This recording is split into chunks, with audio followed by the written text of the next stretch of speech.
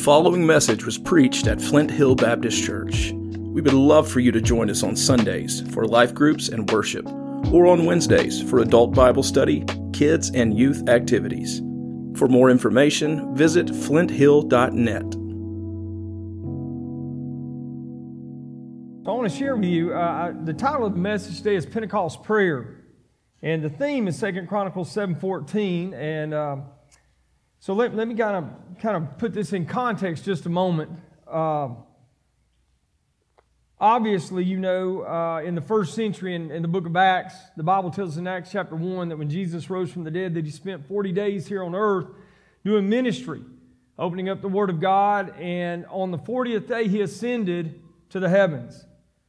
And 10 days later is when the Holy Spirit came on what we call the day of Pentecost. It was the feast of Pentecost in the Jewish nation, and they gathered there, just the believers there gathered most likely in the temple courts for every day, probably throughout the day, for prayer, because the Lord said, wait until I send the Holy Spirit to come, the Comforter.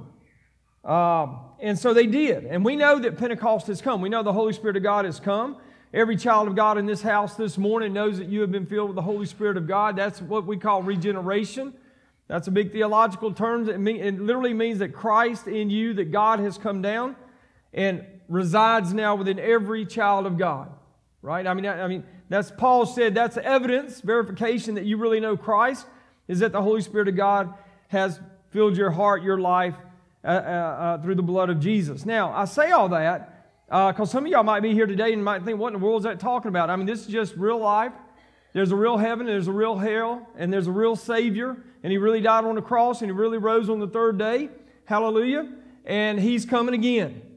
Now, before that, He promised that He would never leave us nor forsake us, and that one of those promises, the evidence of that is Christ in us, the hope of glory, the Holy Spirit of God now resides within us. That's just the Bible. That's what the Bible clearly says, and as a believer, born again, as He told Nicodemus there in John chapter 3, that's evidence that you really know Christ. Paul would go on to say in Romans that if you have not the Spirit of God, you're not really a Christian. Right? So now, when we come to this Pentecost prayer, historically, I just want to share this because it really isn't in my life. I'm not sure it's really in the Baptist life, but in church history, oftentimes from Ascension Day to Pentecost Day, the church historically has gathered for prayer. Now, we know the Holy Spirit of God has come. We know that. We know that we have everything we need for life and godliness, but in the history of the church, there have been seasons where they would gather for prayer intentionally during what we call Pentecost prayer time. In other words, through Ascension Day, which this year is May 18th, through Sunday, May 28th, that 10 days, they would have gathered for prayer. Now, I came across Claude V. King. Some of y'all might know Claude. He worked with Henry Blackaby in Experiencing God stuff. He also references Andrew Murray, who was a pastor in the late 1800s in South Africa. And Andrew was pastoring a church, and he began this emphasis in prayer during this Pentecost prayer time back in the 1800s. God began to use that in the church's life, and it spread throughout that whole area, whole region of their world. God began to renew them in their walk with Christ. I mean, not giving them something they didn't already have, but just awaken them to the reality of God, of Christ in them, the hope of glory, the Spirit of God, and God began to move. People began to get saved. Lives were changed because of what God was doing in the midst of them. Now, I would submit to you, if you've been in church any length of time, you probably are familiar with 2 Chronicles 7:14. Right? I mean, listen, back when we used to have revival meetings, some of y'all probably old enough to remember those revivals. I mean, I'm talking about week-long revivals. Some of y'all probably remember that. And I do. I remember a revival meeting. God called me one Sunday night to go to the Philippines on a mission trip. Right? Paul was up here laughing. because God got hold of my heart in a revival meeting. Johnny Tucker down there from Central preaching the gospel, just calling me to go. So I'm all about that, gathering together for that purpose. So you probably have heard 2 Chronicles 7:14. This is going to be our emphasis this year. And yes, I am, as your pastor, calling you and asking you to commit to pray May 18th through the 28th. 10 days. I know in one of the life groups, I think Royce's life group, I got a sign-up sheet going around in the church somewhere. My hope is that we have every hour of the day for 10 days, 24 hours a day, people praying for one another. I'm going to share with you specifically here how we can pray for one another out of 2 Chronicles 7:14. But that's the whole emphasis this year, beginning on May 18th through the 28th. Pentecost prayer meetings, that's what we're doing. You're going to have your own. We're going to gather here on Sunday night at 6 o'clock on the 28th just to pray, just to gather together and to call upon the name of the Lord.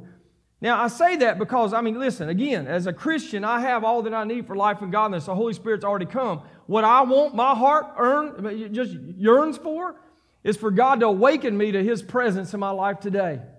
May the manifest presence of God, be awakened in my life. And I pray that personally for me. And I pray it for you. I do. I have my prayer walk. I pray for you. Now, I say that. There's a lot of guests here today. I don't know you. I've met some of you. If you're a member of this church, particularly if you're on that church directory, you get prayed for.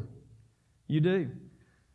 So now let's turn our attention to 2 Chronicles 7:14, because here's our theme for this prayer time. It's a wonderful verse. Y'all with me here? 2 Chronicles 7:14. I'm reading out the NIV. It says, "If my people who are called by my name will humble themselves, pray, seek my face, and turn from their wicked ways, then I will hear from heaven, forgive their sin, and heal their land." If you've been in church, yeah, amen, I'm with you. If you've been in church long enough, you've heard this prayer. If not, highlight it in your Bible. It's a good one to remember. Now, let me make a statement here. Maybe I need to say this. I believe in the Word of God. Now, when I say that statement, I believe in the God who created, who birthed this Word. I believe it's inspired by the Holy One of Israel. I believe God Almighty brought this into existence. I believe He chose to use humanity, men, to write this. I believe that. But they were anointed and inspired by the Holy Spirit of God. I believe this is God's Word, living and active, sharper than a two-edged sword. I believe that with all my heart. I believe in the Old Testament and the New Testament. I know some preachers say I'll even believe in the maps at the end. I don't know if I'll go that far. But anyway, I'm not saying they're wrong. I'm just saying, But some of them, I say that for this statement, because some folks kind of forget about the Old Testament. I read earlier Proverbs 3, 5, and 6, one of my favorite verses that I hang on to all my life since I came to know Christ. This will be one of those verses. And I know there's a context here. Solomon is in the place where they're dedicating the temple. They're dedicating the Lord's house. They're coming together as a people. But I believe God's Word and His promises are true. I believe they're true. And I believe as God's people today, we can call upon the Lord. We can come to Him, humble ourselves, seek His face, and He will hear from heaven. He will forgive our sins, and He will heal this land. Now, when I use that word land, I'm not talking about necessarily the United States of America. I'm talking about the fertile ground of our soul. I'm talking about me and you personally. Now, He may choose to heal the land in which we live in. I've seen God bring forth a revival and change lives and change communities. I've seen that happen. I've seen people get saved, but I've seen people get right. Revival is when God's people get right. You notice in the Scripture here. All right. It's a great verse. But let me bring out a couple things here in our prayer focus. First thing I want to say is about the people, right? He says, if my people who are called by my name. A couple things here that I just want to bring out real clearly. He talks about God's possession. And God is speaking this. He says, if my people, we are a possessed people by the Spirit of the living God. In other words, God owns us. The life I live is not my own. That's what Paul quoted that in Galatians 2:20. That's what he spoke. I have been crucified with Christ. As God's people, we're not done to ourselves. I know we honor our graduates today, that we talk about their life all ahead of them, and praise the Lord, it is. But friend, if you're a child of God here today, you're not your own. You've been bought with a price. The Lord has spoken over you. He says, if my people, I own you, I possess you, you are mine. So when God looks upon us today, He doesn't look at anything that you do, your accomplishments. He looks only for one thing. Have you come through the blood of Jesus? Are you forgiven of your sins? Do you know Him personally? We talk about eternity. Listen, eternity doesn't start when you end this life and check into the year after in the eternal life. Eternity starts now. Knowing Him personally as your Lord and Savior, and it carries on forevermore. That relationship, that's what He's talking about here. My people. He owns us. We are His. In fact, He goes on in Ephesians, He talks about that not only are we His, but we are His inheritance. The riches, He says, of His inheritance in Ephesians chapter 1.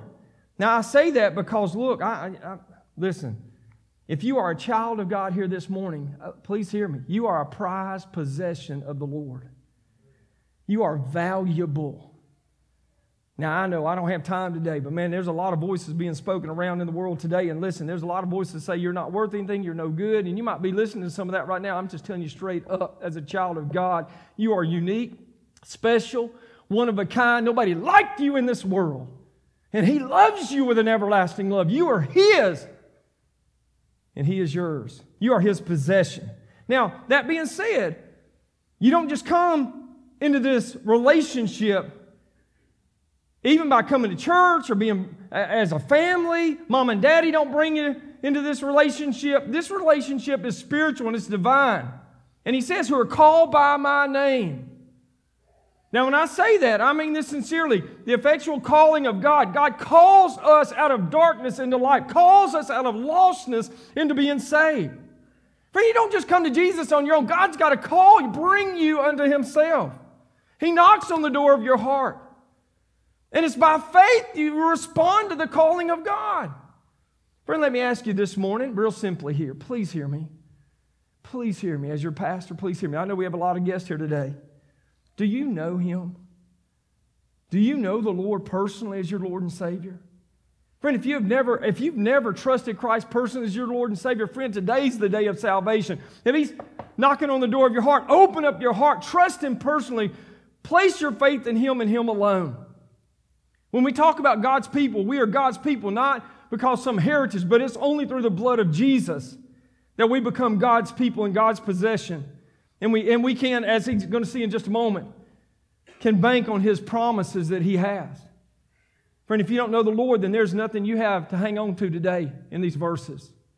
It is only through the blood of Christ, becoming the people of God, that we can hang on to these promises that God gives us. Now, as God's people, that's the message. The message this morning is to God's people. I say that. My heart is for people to come to faith in Christ. And friend, if you're here today and you don't know Him, I want you to hear me. I want you to come to faith in Christ. As important as that is, I also want God's people who are called by His name to humble themselves. Now we move into what he lists here, several prerequisites before the promises of God. Humility is the first and foremost one. In fact, you see it here. He says, if my people called by my name will humble themselves, literally before Him. Humility is an incredible attribute, characteristics of a child of God. But quite honestly, in today's culture, it's not seen as something very popular or something that most people would even pursue. To humble themselves doesn't mean that you're a doormat. It means that you acknowledge that God is on His throne in your heart and your life. And as ambitious as you might see, as passionate as you might be, you acknowledge, you humble yourself before Almighty God. You literally get down before Him on your face and say, God, not my will, but your will be done. John the Baptist had it right when he saw Jesus. He said, He must increase and I must decrease. I mean, that's true humility. So the calling is here, the prerequisite that really precedes the promises that God has is that we would humble ourselves. And how do we do that? We see it here listed. I mean, there's on the screen, prayer, intimacy, and repentance. And I can submit to you today, Jesus has made it clear, my house, this house. I'm so thankful this morning we had the opportunity to pray for these graduates, to literally lay hands on them, pray for their families, to call upon the name of the Lord. In Matthew 21:13, Jesus said, my house will be called a house of, thank you, prayer. Prayer. It is an indication that we're humbling ourselves before God, that we're willing to acknowledge that and humble ourselves in prayer. The heart of a Christian ought to be the heart of a prayer warrior, someone who's willing to submit and humble themselves before God for everything, not just the big things, little things in my life. Prayer is the pathway to the presence of the Lord. The next thing he says here in prayer, he says, seek my face. That's the terminology here, the phrase in the Scripture. It reveals an intimacy with God. I want to remind us today, when he talks about this, remember the Bible, you know this, the Bible says in Hebrews 10:19, it says, therefore, brothers, since we have confidence to enter the most holy place through the blood of Jesus. Now, you know this in your history. Only one could go into the holy place, the most holy place, once a year. That was it. But thanks be to God, when Jesus rose from the dead, y'all remember this in the Bible? The curtain was torn from the top down. And by the blood of Christ through His death and resurrection, now we who know Christ have the confidence and assurance that we can walk into the very throne room of heaven and have a conversation with our Heavenly Father. That's an amazing, glorious thing. Now, I say that because God wants intimacy with me and you. He is not happy with marginal Christianity. He is not happy. I mean, don't get me wrong. Don't get me wrong. I'm sure He's happy that you came to church this morning. Please don't miss it. Don't leave out here and say, that preacher don't want nobody to go to church. Please don't hear that. He's thrilled that you said, I'm going to go to church today. But can I hear you? Can you hear this? God wants you to talk to Him and commune with Him on a daily basis. To the glory of God. He died and rose again that we might walk with Him and talk with Him.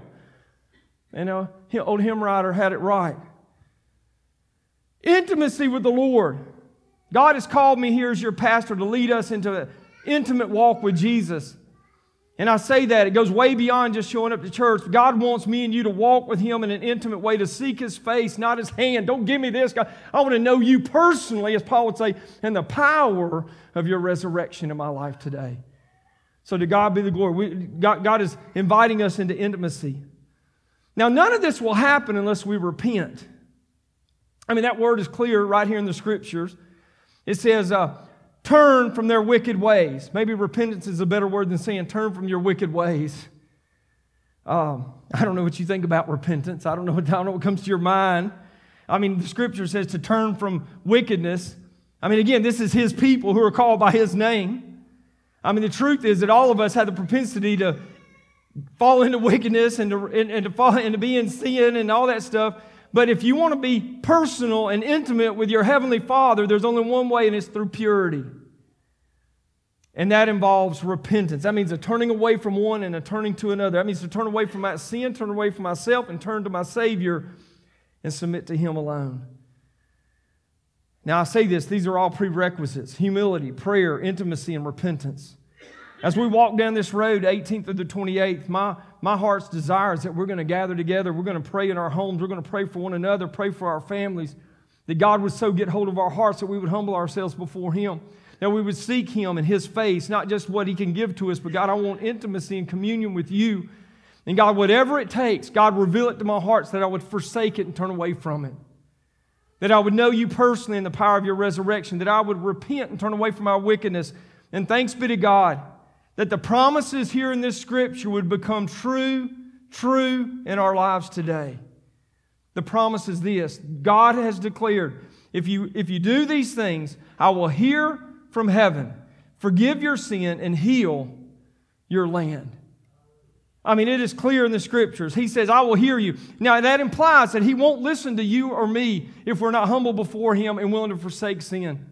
It is clear. You can't come into the house of the Lord and give some words up into the house. No. He doesn't care anything about our words or how much we speak or whether we pray out loud. Friend, God looks into the heart. I don't want to mess you up this morning, but God knows your thoughts before you even come across your head. Before they even come out your mouth, He knows what's going across your mind. And that may be a little scary to some of us. We might be going, oh, goodness. But it's true.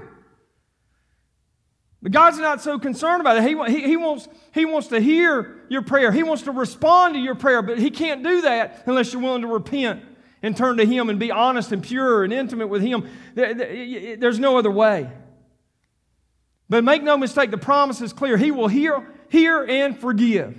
Thanks be to God, there's nothing I'll ever do that can't be forgiven in Jesus' name. And I rejoice in the great, glorious graciousness of God today, that through the blood of Jesus I can be forgiven. But I want you to notice the word heal. It means renewed and restored. Now, I will tell you, back in December, before I was able to come here full time, God really put into my heart that 2023 was a year of renewal in our hearts before Him. I'm talking about us. I'm talking about us. A year of renewal and restoration. That I really believe God is, let me back up. I know God is able to heal hurting and broken hearts. I have no doubt about that. I believe God wants to. I really believe there might be some hurting and broken hearts up in the house of the Lord this morning. And God's desire is to heal, to renew, to restore unto you the joy of your salvation. Glory to God. That God would put a little passion, renewing in our hearts today. I know I get up here and I get all fired up and I start doing all this. If you're sitting there, you notice nobody's on the front row. That's the spit zone. Man, I was cheering at the ball game the other day. I had to apologize to the people in front of me. Even in my cheering at softball, I get a little spit coming out. I said, I'm sorry. And I get all excited and I get all these things up. But I'm telling you, my heart is burdened. My heart wants us to turn to the Lord. God's got a plan and a purpose for your life. And it's not just sitting in church every now and then. I'm telling you, God's got a plan for you and me to be used for His glory. I believe that with all my heart. And there are some that are here today that are brokenhearted for whatever reasons. And my heart breaks for you.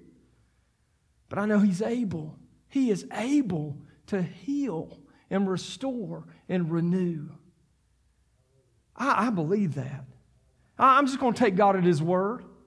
Acts 3:19 says, repent then and turn to God. Why? So your sins can be wiped out. So that times of refreshing may come from the Lord. I really believe that's what God wants to do here. I really believe that. I believe that's what God's called us to pray. Can I challenge you? Can I challenge you a little bit? Take me up on it. I mean this sincerely. Take the prayer challenge. 10 days of praying. May 18th through the 20th. I know we got a lot of guests here today. You might, who knows what you're thinking about this preacher at this point. Please hear my heart, though. Whether you're here today, whether you ever come back here again, I hope you do. If you need a church home, please come. But if you don't, please take the challenge. Please take the challenge. If you were to be honest before the Lord today and say, man, my heart is just not on fire for the Lord like it used to be, or you remember a time when, man, you were so passionate for Christ and doing the work of the Lord, and now you kind of feel like it's waned. Listen, God hadn't moved one bit. So take the challenge. I want to issue that to every person here today that can hear my voice. May 18th through the 28th, 10 days praying. 2 Chronicles 7:14, take it, read it, memorize it, pray it. Put your heart out before God and see what God will do in it for you in your life personally.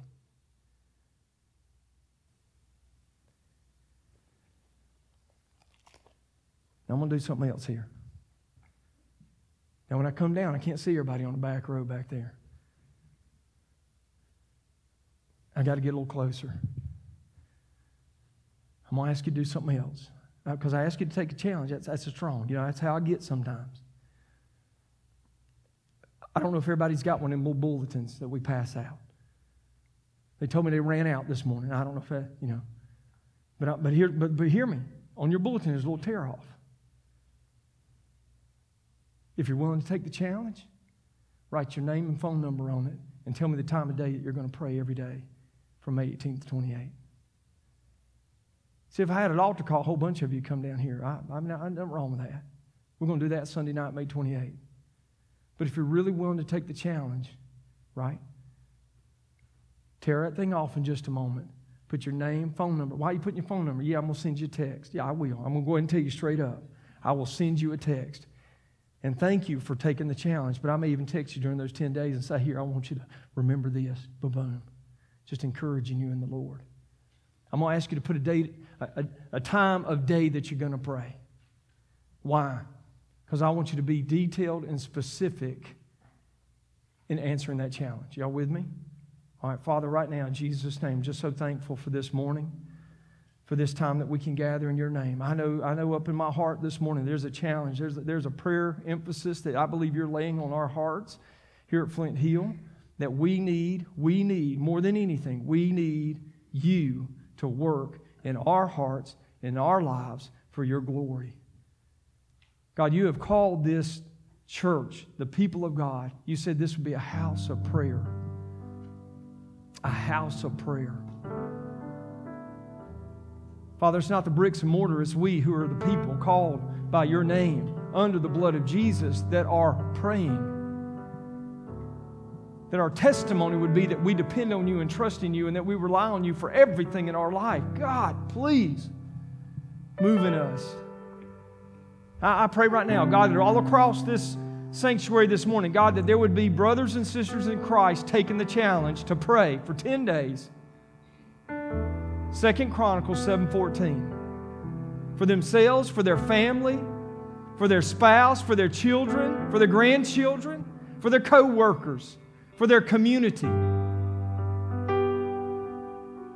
God, that we'd be so intentional to call upon your name. God, we'd be willing to forsake any sin, repent of it, and turn to you.